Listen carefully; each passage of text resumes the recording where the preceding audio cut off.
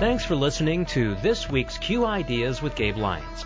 Before we start, if you enjoy listening every week and engaging the questions swirling around our culture and our churches, then we invite you to also visit qideas.org. Asking questions is actually the whole mode of operation here. It's how we think that we as leaders can actually engage better as we enter into a cultural landscape that's changing quite a bit. Each week, Gabe and his team look at one of those important questions, then try to respond to them with the help of thought leaders who have spoken at Q conferences. Watch selected videos and read thought-provoking articles around the topics as you seek to find answers to these important questions. You can also sign up and get these weekly questions sent right to your email inbox. That way, you won't miss a question. It's another way Q wants to help you stay curious, think well, and advance good. Now, here's this week's Q Ideas with Gabe Lyons. Welcome to Q Ideas with Gabe Lyons. Q is about conversation. If we're really concerned about ending poverty, we've got to be more concerned about creating justice. Our cultural products as Christians need to both defy and resonate with the culture. And God's doing amazing things. His church is expanding. His church is growing. It's not what's the purpose of my life. It's what is the purpose that's been assigned. Stay curious. Think well. Advance good. This is Q.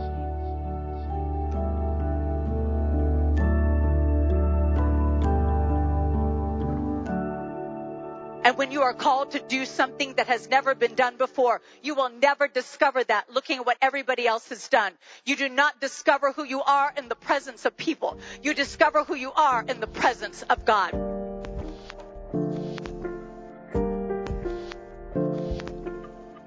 This is Gabe Lyons, and welcome to the Q Podcast. I am excited to talk to you today because we're coming off, our team, me, Rebecca, we're coming off kind of the week of our life where Q takes place. We have almost 2,000 leaders descend on Nashville and come into a space to have conversation, learning. It's just so awesome. I mean, we love it. And today you're going to get to hear one of the talks. So you're going to hear one of the top 10 talks that took place at Q as rated by our attendees. But before we go there, I just want to say, if you missed Q this year, don't miss it next year. I mean, you would expect me to say that, but I can just promise you the people that we talk to that come to Q, so many that come as their first time experiencing Q because somebody invited them to come, and they walk away going, my friend could have never described this to me well enough. Like, I didn't quite understand all of the elements of it because it's not only the talks. I mean, it was over 40 presentations taking place, 9 minutes long. 75% of these talks this year were 9 minutes, and then 25% were 18 minutes. But it's the combination of sitting at tables, having conversation with peers, friends that you came with, maybe people that you work with, but then going out in the evenings and just experiencing Nashville. I mean, it was so much fun. We had Tony Hale here in a comedy club, who's an actor on Arrested Development, also on Veep, just talking about the culture of Hollywood, television, comedy, his faith, all the way to like Amina Brown, who came in from Atlanta and hosted this great evening with her husband on the turntable as a DJ and having conversations about real things, about life, talking about race, talking about the issues in our culture that must be dealt with. We hosted the first screening of Mr. Rogers, the new documentary called Won't You Be My Neighbor? And people were in tears listening to that. So these kinds of things are happening all over the place. There's probably about 25 different unique experiences that happened during these 3 days at Q.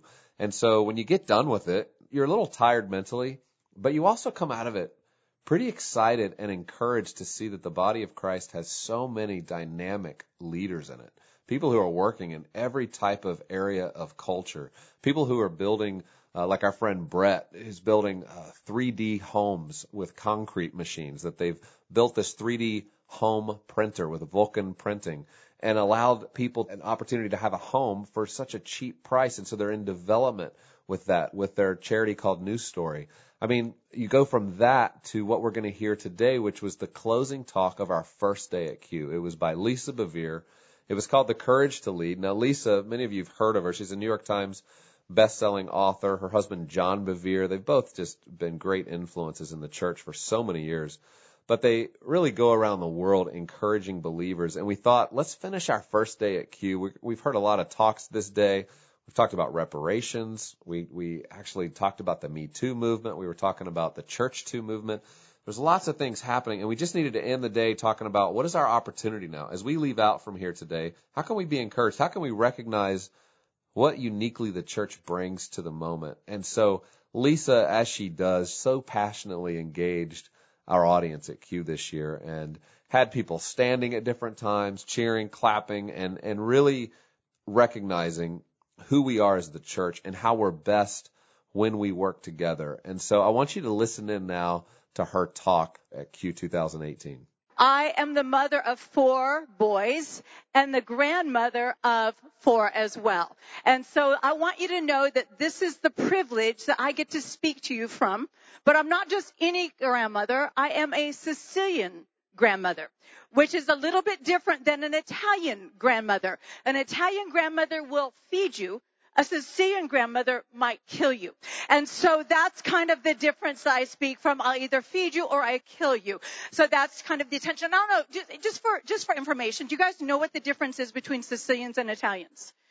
Okay, you're not going to answer me. Okay, I'll just tell you. Sicilians are Greeks, Arabs, and Italians mixed. And that is why we gave the world the mafia. So you are welcome. I am excited about speaking about the courage of leading together. I have been married for 36 years. And my husband and I decided that we wanted to do life well together. It would have been easier if we had decided to do it separately. But it's harder, but it's better to do it together. And I believe that God wants to do something in and of the church where the men and women are doing it together. Can I do something? I'm usually in front of more women than men, but can I get all the women to stand up for just one moment? Come on, just stand up. Just stand up. Awesome. That's great. Okay, I want you to look at me. Do you know that God created woman as the answer to the very first problem? And that was, no, seriously, and that was, it's not good for man to be alone.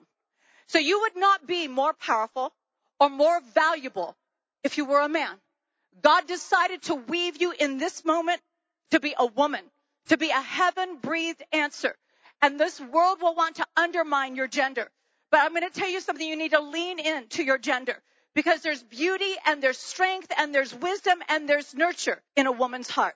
So thank you for being God's answer. All right. Now, I'm a mother of boys, so I want all the men to stand up right now. Because I kind of feel like they've been down on the men. Everybody's mad at the men right now. Everybody's like, the men. Okay, listen, I love men. I think men are amazing. And you were created to carry the glory of God in strength. And we celebrate you. You are godly men. You are here because you want to be answers. You want to bring leadership that is going to cause the people under your care to flourish. And I want to thank you for being godly, brave, strong men. So now you can go ahead and sit down. I have had the privilege of writing a number of books. I wrote a book about a decade ago called Lioness Arising. And it was actually about this dream I had of a lioness. And it was kind of random because I am kind of random. That after my book was already out, I prayed and I said, God, now I wrote a book called Lioness Arising, and I probably should have asked you. My life has been really busy right now, so could you just confirm that was okay that I wrote a book? It's in 5 languages, so that would really be helpful. And I was just driving my car, never expected to tell an embarrassing story about myself in front of a lot of people. And that night, I was home with my boys in the throes of a school project. Now, I live in Colorado, and we had a blizzard that night, and at 8 o'clock, my son had said, I just remember I have a school project due tomorrow. And what did I do? I went into the basement and I tore apart all my other children's school projects and I brought it to my youngest son. And he said, no, this isn't the right poster board. So I paid the other 3 sons money. And I said, okay, one of you, you're going to type out what he dictates. The other one of you, you're going to cut out magazine pictures. I braved the blizzard, went and bought the poster board, had it all laid out on the table when my husband did something that I used to call annoying, that I now call cute. Because I'm just going to tell you, if it's been 10 years and they haven't stopped, they're not going to stop. You just need to embrace it and call it cute. So he has what I used to call annoying, but I now call cute habit of calling me and putting me on the phone with complete strangers. I don't know if it was an exit strategy in a conversation. He was like, just talk to my wife. But he called me in the middle of the school project. And I was like, John, your son did not get his school project done. I do not have time to talk to your random stranger right now. So you're not going to, he said, oh, that's okay. I gave him your cell phone number. He's going to call you later. So when this guy called, I just tried to act like I was exhausted and weak. So I answered the phone. I was like, hello? He was like, is this Lisa Bevere? And I was like, yes. He said, well, your husband held up your book and said that lions are the best killers, but lionesses are the best hunters. And I'm like, of course he would say that. That's all he knows. He hasn't read the book. And he said, well, I'm calling you to tell you why your book is important. And I was like, okay. He said, do you know we are not winning the war in Afghanistan? I said, I actually did know that. He said, do you want to know why we're not winning the war? I said, yes. In the middle of my son's school project, I must know why the United States of America is not winning this war. He said, well, we're not winning the war because we can't speak to the Afghan women. And he said, if you can't speak to the women, you can't flip the culture. And if you can't flip the culture, you can't win a war. He said, let me tell you what I do here at Fort Bragg. He said, I am in charge of special operative teams. And I was like, okay. And he said, we are sending women in to speak to the Afghan women and tell them they have voice and value. Tell them why democracy will serve their sons and daughters well. Deliver their babies and take care of their minor medical needs. And I was like, okay. He said, do you want to know what the name of this group is? And I said, yes. He said, it's called Team Lioness. They're about ready to be deployed. May I have a copy of your book for all of them? So I got to outfit all of Team Lioness going out of Fort Bragg, then all of Team Lioness coming out of Camp Lejeune. Why am I telling you this? Because if the U.S. military understands that without the involvement of women, we will fight, but we will never win, then it is time for the Church of Jesus Christ to have the women come alongside the men so that we no longer fight and we begin to win. Because from the very beginning of time, the enemy has been terrified that men and women will wake up and realize what we are. I'm going to put up a picture of two lions that are face to face. This is what he is afraid of. He does not want to see men being men and women being women. He wants the men to oppress the women and the women to manipulate the men. And everything in our culture right now is dividing something. Everything is dividing because houses that are divided are conquered. But we are not ignorant of his devices. And we are the enemy's nightmare. I believe that God is raising up a generation of women and men who will begin to actually understand that we were created to be intimate allies, never to be enemies. And we are better together than we are ever been apart. So I want to talk to you a little bit about this. I'm not smart like everybody else. I don't have a PhD. I don't even know why they let me write books. But anyway, I am going to quote somebody else's book who does have a PhD. It's called Beyond Sex Roles. Before the fall, men and women related to each other as co-regents, both bearing the image of God and called to join together in caring for the world he had created. Both men and women are responsible to fulfill this ministry of service for God's glory in the manner God has gifted them. And to the degree to which they are apportioned faith, tragically, in the fall, this cooperative relationship was deeply wounded. We believe God's gracious plan for redemption is that everything that was broken through sin, including the relationship between men and women, might be restored to the beauty that existed during the first days of creation. We are walking the earth in such an incredible time period. It is perilous and it is ripe with opportunity. You and I can be an example. I believe that the world is watching and waiting to see the Christians actually love one another. That we would actually not be a people who were known for what we were against, but known for what we are for. And Jesus was always known for what he was for. He was for men and he was for women. And he was for family, and he was for freedom, and he was for hope, and he was for love. And I believe that the most powerful platform any of us will ever stand on is our life. How we choose to love people, how we choose to do marriage, how we choose to do family. Because at the end of the day, John and I can write all of the books that we ever wanted to write. And if we don't love one another well, everything that we have labored on is cut underneath. And we don't want to be those people. I want the things that I have on my life to go on in legacy. I do have 4 sons, and I'm not afraid of millennials. I love them because I birthed them. And here's something that I love about being around millennials is they are the most intelligent, most well-connected people on the face of the earth. But they're also very confused about their purpose. And here's what I think. See, I think that I got to see something up close. I got to travel and speak to possibly over the course of 2.5 years, 200,000 millennials face to face. I actually was part of a Bethel music tour. They put a grandmother on a bus with a bunch of musicians. I actually got to speak at the Opry here, but all these different things. And I speak at a university. I did some stuff with Jesus Culture. I did some stuff with Hillsong. And this is what I find happens when I get to talk to millennials. They'll actually look at me and say, I know that God has his hand on my life for something significant, but I have absolutely no idea what it is. And I will grab them back and I will look at them and I will say, that is because you are called to do something that has never been done before. And when you are called to do something that has never been done before, you will never discover that looking at what everybody else has done. You do not discover who you are in the presence of people. You discover who you are in the presence of God. And so we need to push a generation into the presence of God.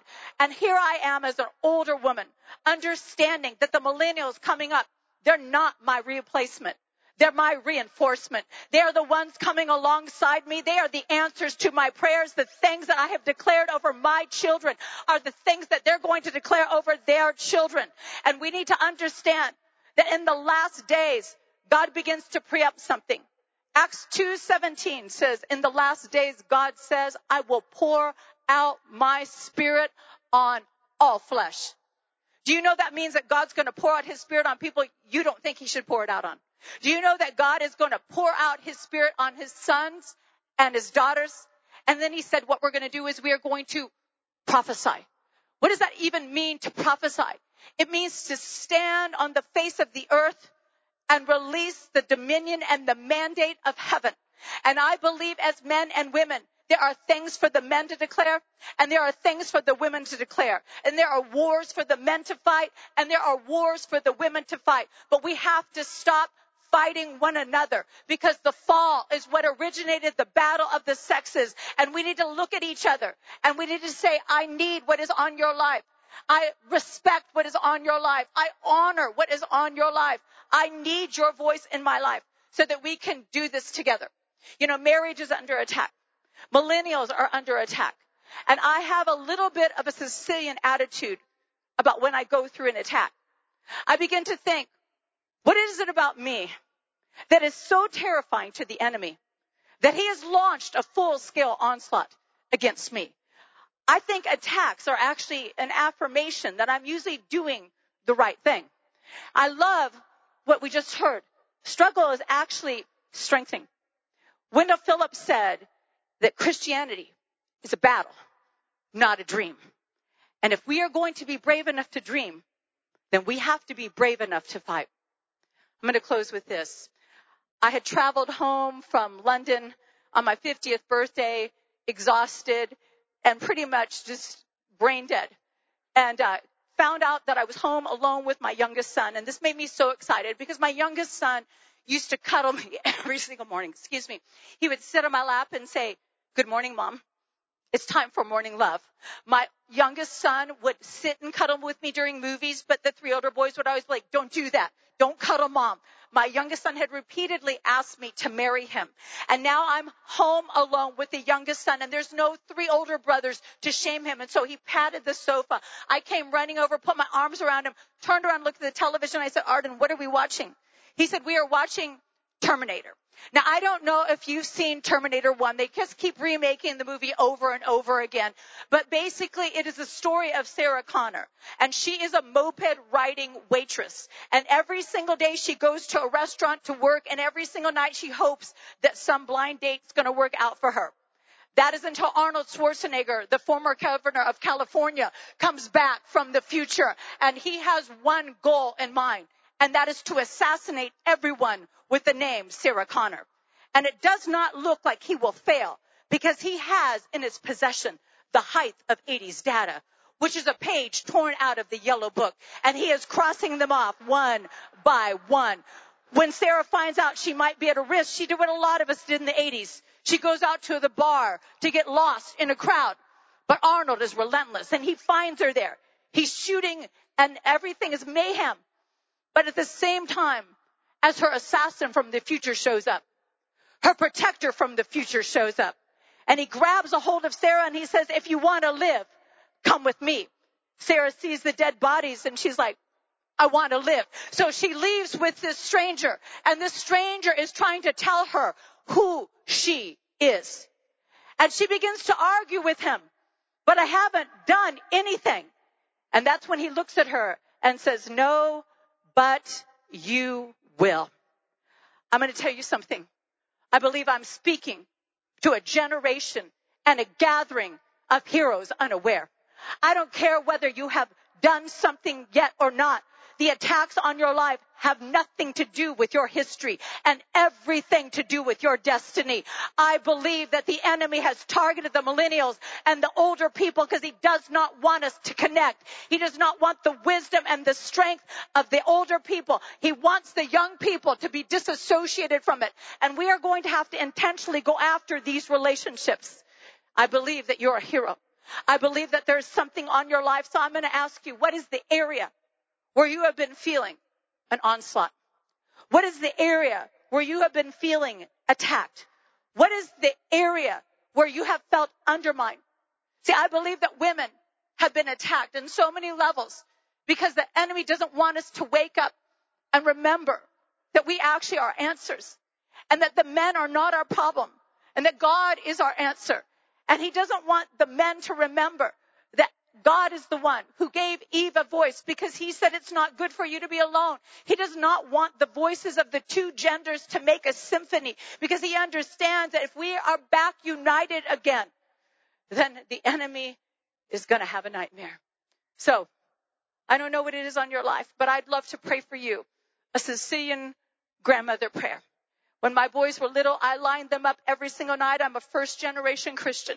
And when I found out I could pray the word of God over my family, it got me so excited. I wanted a legacy. I wanted something completely different than I had inherited. So I would line them up, and I would say, you are for signs and wonders and miracles. You are disciples taught of the Lord, and great is your peace and undisturbed composure. And they were like, what's composure? I said, it doesn't matter. When you need it, you will have it there for you. I'm going to tell you something. Kids inherit either God's promises or our fears. And so we have to declare the promises of God over another generation. Father, I thank you that we will be those that will see up close what other generations only saw in the distance. Father, I thank you that we will speak out loud what other generations only dared to whisper. Father, I thank you that we will lay hold of with our hands what other generations handled in prayer. Father, we are believing for signs and wonders and miracles. And God, we are all in for whatever you would want to do in and through us. In Jesus' name, amen and amen. God bless you.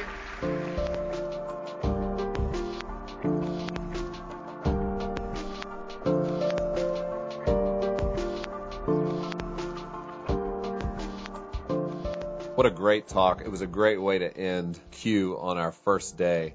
But I hope you enjoyed it, and I hope you started to appreciate some of the wisdom coming from Lisa. Her and John, again, have been in ministry for so many years, and you can kind of hear it. There's a confidence, there's a boldness, there's a call to us as the church to be who we were meant to be.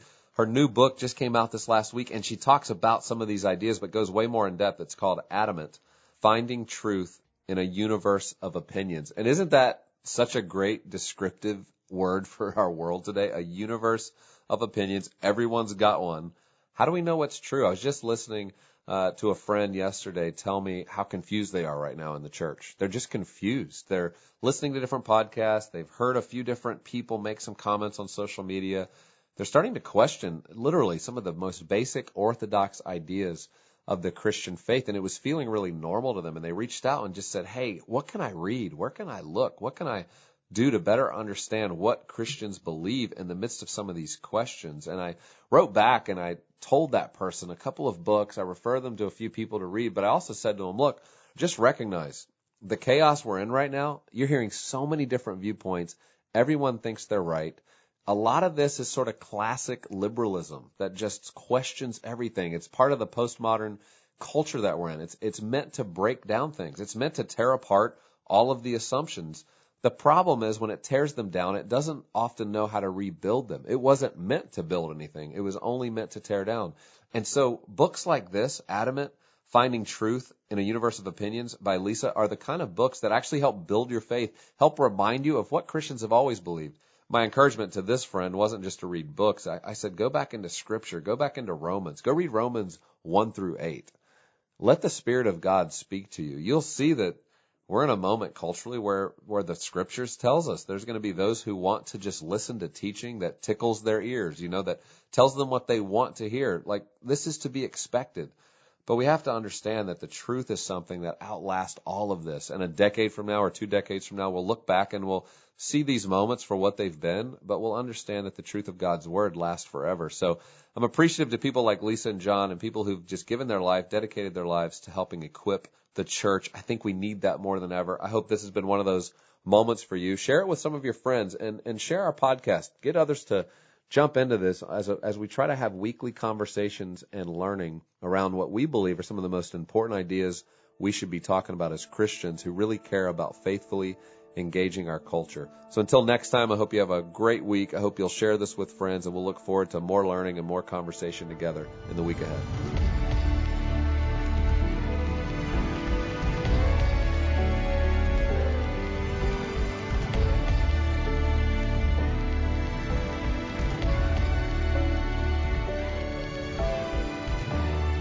This show is made possible in partnership with Faith Radio and Northwestern Media.